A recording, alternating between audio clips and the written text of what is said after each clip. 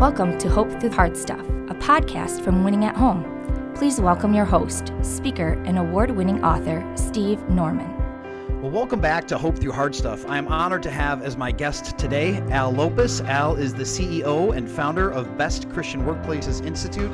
He's recently completed a really incredible book called Road to Flourishing, 8 Keys to Boost Employee Engagement and Well-Being, published with InterVarsity Press. Al, thank you so much for your time today.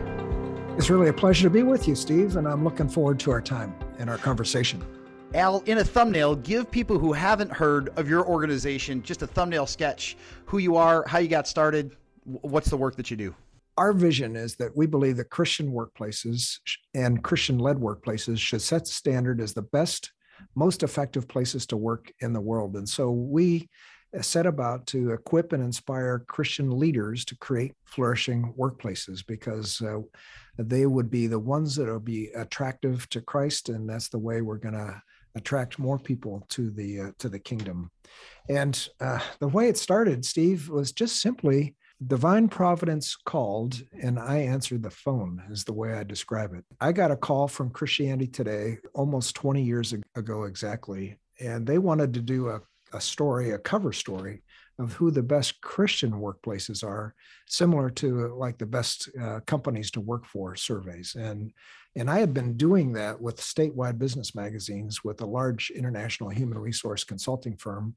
I said, well, yeah, I can do that. In fact, I had let my boss know that I'd be retiring at the end of June of 2002. And so I had an open calendar and I'd be glad to contribute my time to help do that. With Christianity Today, that was really the start. In that first year, in that fall, we did a survey, 87 organizations participated, and we launched and announced in the April edition of the 2003 Christianity Today magazine. It was the cover story of who at that point, the 40 best Christian workplaces were. So that's how we got started. And while some of those organizations joined because they wanted to be in the magazine for marketing purposes, our purpose all along was we want to help leaders know the health of their culture, measure the health of their culture, and improve it from year to year to year. So that's really how we got started. That's great. Al, what were some of the surprises that came out of that initial round of research? Well, as I'd been using many of the same questions, one of the surprises was that the level of trust between leaders and employees in Christian organizations was lower than it was in secular organizations. I had a tremendous kind of a foundational experience when I was in college, being part of a Christian team really for the first time as we were serving high school kids through a ministry called Young Life. And I thought, oh my gosh, that experience was just outstanding. We had high levels of trust for each other, and much more than I'd ever had in 30 years of working in secular organizations after that. But then I came to find out that actually trust was lower in these Christian organizations than it was in the secular ones. And why is that? Well, quite frankly, in Christian organizations, we certainly have a higher standard of those in leadership versus what you'd have in a secular organization. So that was one of the things that surprised me, and quite frankly, I've been working on to improve in Christian workplaces ever since. The expectations of leaders, and they can disappoint us. There's no question. Al, sometimes I joke with people about identifying yourself as a Christian on your vehicle can be a liability because you have to watch extra carefully about how you drive. Is the same thing true of identifying yourself as a Christian workplace, especially if you're not a non-for-profit or specifically a ministry? It's easier especially a Christian. We're working with hundreds of Christian-owned businesses, and of course, they want to have an impact, a ministry impact with those that they're serving as employees. They're careful and we're careful. We have the best workplaces instead of the best Christian workplaces branding for Christian-led for-profit organizations because we don't want to, there are laws where we can't discriminate in the workplace, in the secular workplace based on religion. And you do a survey called the Best Christian Workplace Survey, that's going to trigger maybe a non-Christian who didn't get promoted for one reason or another, and they can bring a lawsuit saying, well, you're discriminating against me because of your Christian faith, and because I don't share that, then I don't have the same opportunity. In the secular workplace, we're careful, and I know employers are careful about how much they might promote themselves as a Christian workplace, even though it's most of the ones we work with that people definitely know the leaders are Christian and they care about that, but they don't discriminate based on religion. Al, I'd love for you to revisit that question as you were speaking with owners and managers and supervisors in mind. Come back to that question about trust for me, because it seems like these last couple of years, whether it's been COVID or political division or conversations about race or debates about work from home, these last couple of years have given many different opportunities for trust to either be gained or lost from employers and owners. Talk about how you're seeing people fight to build on a foundation of trust in a world where it seems like you could lose it at a moment's notice. Yeah, that's the $1 million question, Steve. How do you build trust, especially as we are in a COVID type of a situation? And I think of three foundational elements of trust. And one is, do you feel like, and do leaders show interest, even I'll say compassion towards their employees? And when you're in a remote situation, that's harder to build. So number one is compassion, and a lot of that comes through communication. So the way I've seen organizations deal with this, and managers and leaders, is that they are having one-on-one conversations with their employees every week or every other week, just to find out how they're doing, what their well-being is, and how they can help them in their jobs be even more effective than they are. So that's a relatively new concept in a lot of organizations, that those one-on-one meetings. So this sense of compassion is really important. Another thing is, and this comes through communication, is just integrity. Are leaders doing what they say they'll do? So that's another key element of building trust, and making sure that, you're very tight on, okay, I'm going to say this and I'm going to then do the same thing myself. So we all know leaders, and we've had experiences where, leaders will say one thing but do another. And then third thing is just, as a leader, bring people together to get results. And that's a kind of a competence issue. So people want to be on a team where they're able to get results and share the successes that they're able to achieve together that they wouldn't be able to do on their own. And that's a trust builder, because if a leader, if a manager, if a supervisor can't bring a group of people together effectively to accomplish what they're there for, people get pretty frustrated. Those three things we're seeing are foundational points of trust. It's compassion, it's integrity, and it's getting results or competence. That's great. Al, in your book, you talked about keys to flourishing, and it sounds like you've been able to identify a gap between organizations or environments that are stable and ones that are great. What are some of those markers for what makes a company flourish, as opposed to what makes a company just maybe nice or competent? Yeah. And Steve, that's great. And let me just say, these aren't my ideas. This is as a result of research. And so we've surveyed hundreds of thousands of employees in Christian nonprofits, and now also Christian-led businesses. And we've done a factor analysis working with the Industrial Organizational Psychology Department, PhD department at Seattle Pacific University. And all of these questionnaires, this analysis of hundreds of thousands of questionnaires, have created groups of questions, and we've just named them, and they spell flourish. And so it's, do we have fantastic teams and life-giving work and outstanding talent and uplifting growth and rewarding compensation and inspirational leadership? Does the organization have a sustainable strategy? And do we experience and promote healthy communication across the organization? So those are the 8 keys. We again, as we're looking at what they were, we thought, organizations that do this flourish, and let's create an acronym about it. And most of our audience are believers, and they've heard the saying, and having an acronym will allow it to preach. And so, that's the way we can remember what these 8 keys are. And out of those 8, which 2 or 3 do you feel you spending your most time on with clients or companies these days? Yeah, are there particular ones that people are gravitating to in this particular moment? What we have also done is we've done a relative weights analysis. That's a statistical analysis that tells us how important each of these are to actually impact employee engagement in an organization. And again, the culture drives engagement. That's what we're trying to get at, is employee engagement, and measure it. And here's one of the surprises.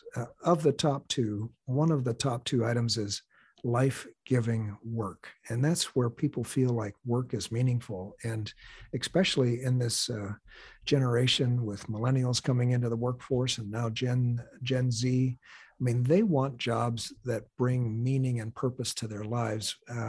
Whereas boomers, they were, and I'm one of those, I was looking for a job to support me and my family along the way. But now it's the culture that people are looking for. Do they experience meaning? Do they experience kind of role satisfaction? Do they feel like they're able to use their gifts and their talents, their skills? And here's one: do they actually experience fun at work? So we might think of joy as a Christian attribute, but people are looking for fun at work. And we find, I've got a funny story about discovering fun, because that's not my, I think just work provides fun, but creating that environment really kind of brings a sense of satisfaction and camaraderie and community amongst a workplace. So depending on the sector, that's either number 2 or number 1 most important. And it was the one thing that I kind of scratched my head on, is really that's important in creating engagement. And now as I've thought about it and reflected on it, I can see, it's really critical. The most important is inspirational leadership. And again, it's getting at that trust in leadership, which was one of the surprised me to start with. But when we talk about inspirational leadership, especially in Christian nonprofits, Christian-owned businesses, people are looking at their leaders and they want to see somebody that reflects Christ to them. They want to see somebody that's humble. They want to see a leader that's got compassion for people at all levels, not just at the higher levels, but people at all levels. They want to see leaders that have the self-confidence to be able to communicate in a transparent way. For our Christian nonprofits and churches, we ask questions around that include faith-based questions, like, leaders in my organization demonstrate the fruit of the Holy Spirit, love, peace, joy, patience, etc. Those are the kind of things that people are looking for in leadership and as people lead. The second thing is the competence issue, because if leaders aren't competent, it kind of goes back to the Psalm, where they talk about David had a heart of integrity, that's character, and skillful hands, that's competence. So even in the Psalms, they're recognizing David had both of those things.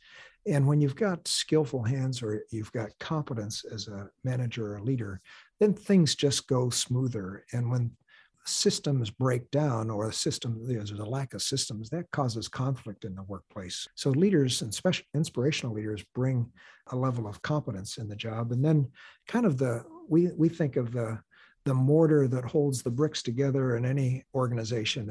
It's trust and integrity. That's also key to inspirational leadership. So those 2 factors, life-giving work and inspirational, those are by far the 2 most important of the 8 keys that we talk about.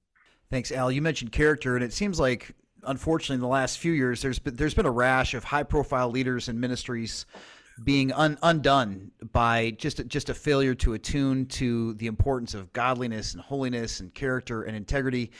And it seems like there are people who are highly competent who start well, but maybe a ministry gets 10, 15, 30 years old, and maybe some of that attention that used to be focused on doing the little things right from a character perspective fell by the wayside, either because a ministry became competent or nationally recognized or well-funded or decently endowed. What do you say to maybe some younger people who are tempted to maybe land in a sea of cynicism based on what they've observed either directly or indirectly through either church roles or ministry roles in these last 4 or 5 years? Yeah, this is a really big issue. No question about it. What I'd say to your listeners and anybody in the workplace, whether you're a leader or not, your self-leadership is really critical and not to be overlooked. And, when we get popular, when things kind of rely on us, we lose our sense of humility. Oftentimes we lose our need for God in many cases because we've developed confidence. We see leaders that aren't connected to God on a regular basis. It's become a job, so it's so easy to do that. But so what do I mean by self-leadership? Recently I talked on my podcast, the Flourishing Culture podcast, with Dave Ferguson, who is a multi-site church co-founder in Chicago and leads the Exponential Conference, and has written a couple of books on Exponential and Hero Maker. And he describes self-leadership every morning as part of his quiet time. He'll give himself a number on his RPMs. Other people have other ways of doing this. I'm part of a men's group, a business leaders men's group, and we have a similar way of just describing where we're at, where he'll give himself a number rating on R is relational, P is physical, M is mental, and then S is spiritual. How are you doing in each of those areas? So how are your relationships? I was just talking with a colleague about a person that came to give a contribution, and they had a relationship issue that needed to be solved. And God convicted that person, go solve that problem before you give money to me. Wow. That's the importance of relationships. And so relational, physical, we're integrated people, and we need to be, I know that when I'm in better physical condition, I'm in a better spiritual condition. So how are we doing physically? Mentally, coming out of COVID, it's relational, but it's also mental. Are we in a good spot mentally? And if not, then we need to be talking with coaches or counselors or trusted spiritual advisors. And then, how's our relationship with Christ? Those are RPMs. That's just one simple way. And again, track it over time. And if you see that those numbers are going down, start to do some corrective action. But, again, spiritual disciplines. I mentioned earlier about leadership, and I remember the president of Dallas Theological Seminary, as they were looking at their survey results, he said, boy, I really pay attention to this question. Leaders exhibit the fruit of the Holy Spirit. What a way to kind of, for any leader, first of all, they need to have the strength to kind of review that kind of an item. And I admire so many that are looking for feedback. It really helps them to understand how is their leadership being seen and perceived and experienced. And if you're a manager, if you're a leader, that's how we learn. I love Ken Blanchard talks about, two things that a servant leader should do. And one of them is to get feedback about their leadership, because what you always want to get feedback from your customers and also the staff, those that you're serving, so you can get better. And how can you get better if you don't know? So those are a couple of things that will help. And I would also say, part of that relational and the RPMs, do we have others that we're sharing with on a deep level that hold us accountable? I guess that would be the other thing I'd say. That's great. Al, recently I was talking to a ministry leader who noticed that they were having some churn in their ministry and had some cultural issues that they needed to address. And he said, I think it might be time to bring in Best Christian Workplaces to do an audit. When do people know, what are some indicators that it might be time for a culture reset or an honest inward look about where the organization really is, what's good and worth celebrating, and what's unhealthy and needs to get addressed?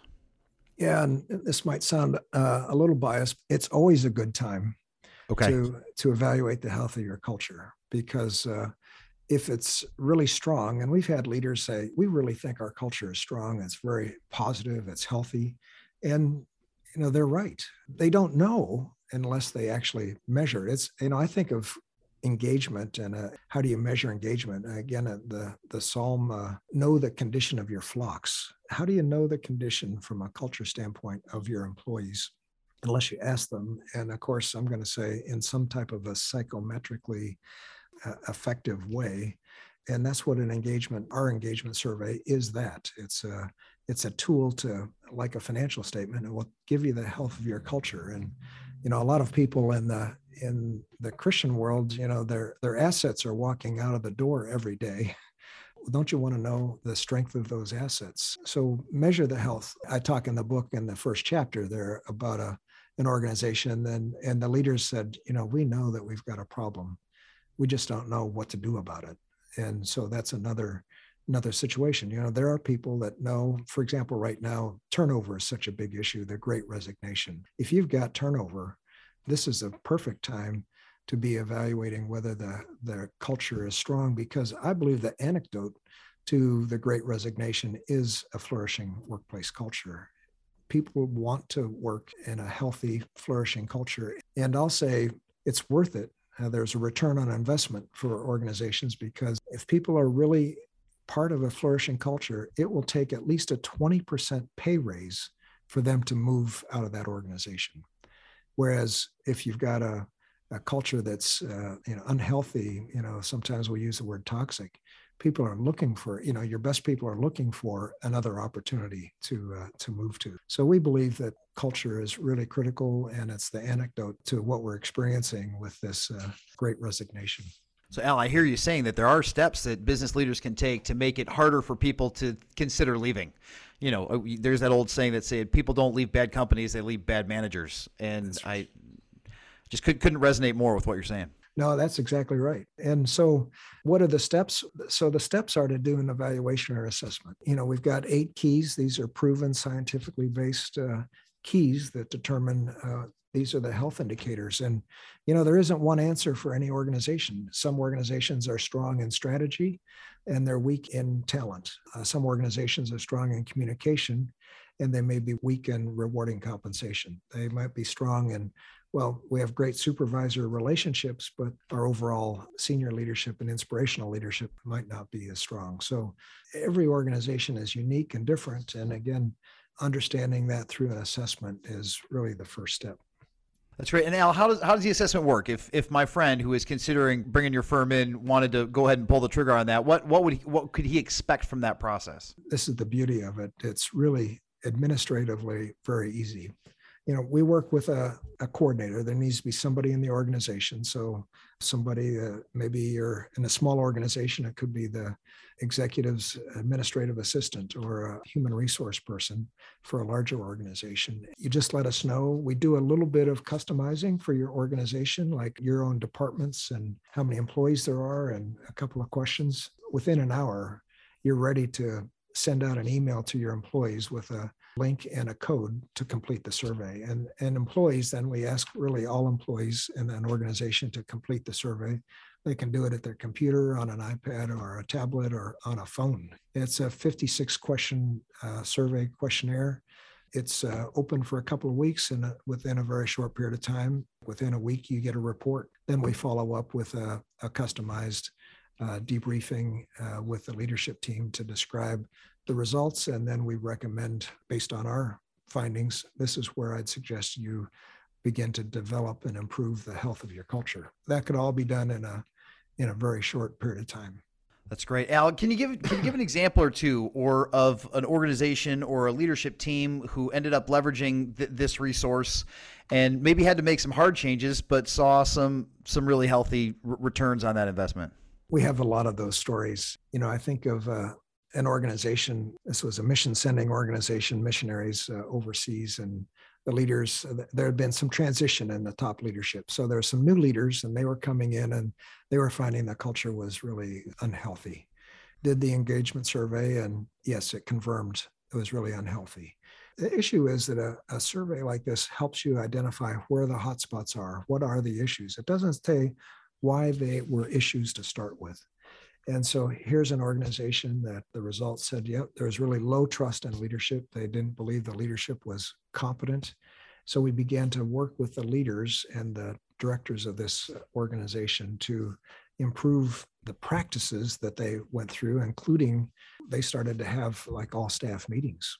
They never had brought their staff together. They felt that they were too busy, but they brought their staff together. They started to communicate organizational goals so that they could kind of get everybody working in the same direction. They would put the goals where they were visible. They started to develop their leaders. They put in a leadership development program.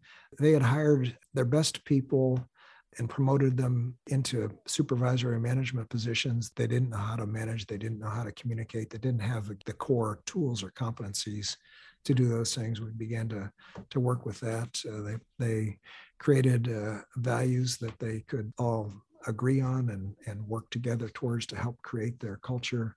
Over about a 2 or 3 year period of time, they became a healthy organization and a flourishing organization. And it was interesting as I would kind of go back each year and I'd present the results to the employees. After that first year, the second time we had done the survey, I could see on the faces, there are a lot of people who are saying, yeah, I know the progress we've made. This has been great. There are some employees who are the most outspoken. They saw that things had improved. They were all encouraged as a result of that. And that just propelled them to even work harder to create a better workplace. Al, it's so good to see that the principles not only are grounded in science and research, but they've also been field tested and are seeing fruit and results in real time with real people. Thank you so much for your time today and for the energy that you put into this book. Any closing words of encouragement to leaders, owners, and managers who are trying their best to honor God in their places of work by engaging their employees? Yeah, I'd say, Steve, as I think about that, I'd say I'm often asked, who has the most impact on creating a flourishing workplace? I will say, well, everybody has a role in creating a flourishing workplace culture. So all employees have a role. It's based on, and let me just say, do what you can do to cultivate a flourishing workplace. And the book describes what the 8 keys are. I mean, a lot of us know intuitively what we can do to contribute to a flourishing workplace. Who has the most impact? It's leaders have the most impact on the culture. So measure the health of your culture, identify where your strengths are, celebrate those, identify a couple of things to work on and make progress. Year 1, do it again year 2. We've worked with organizations. Johnny and Friends is one that we've worked with for 18 years in a row. Every year, they want to come back. Their employees are thrilled. This is a great way to give their input. They know that leadership is anxious to improve the culture so that the ministry will thrive. More people will be impacted by the gospel. That's what I'd encourage people to do. Great. Thanks again for your time, Al. I really appreciate it. You've been listening to Hope Through Hard Stuff. I'm your host, Steve Norman. Thanks so much for tuning in, and we'll catch you next time. Thanks for listening to Hope Through the Hard Stuff. If you liked what you heard, please remember to subscribe to it, rate and review it, and then share it with others. Winning at Home offers hope through counseling and coaching, motivational speaking, community events, and other media resources. If you believe in what we do and want to support us in our mission, consider making a donation at winningathome.com.